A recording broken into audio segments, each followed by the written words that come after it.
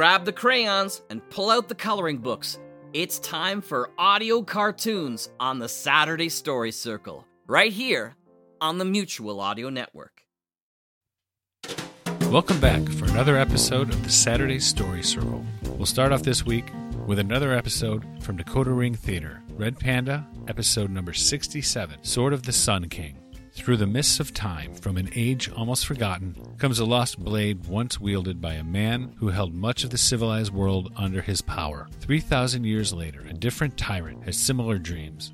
Can the red panda and the flying squirrel keep such a powerful talisman out of his hands? Can even a disciple of an old friend defend them from the sword of the Sun King? And we'll follow that with the radio adventures of Dr. Floyd, episode number 503, Polling Place Pandemonium. In the finale of the Susan B. Anthony storyline, Dr. Grant, in disguise, tries to prevent Dr. Steve and Fidgert from stealing Susan B. Anthony's ballot.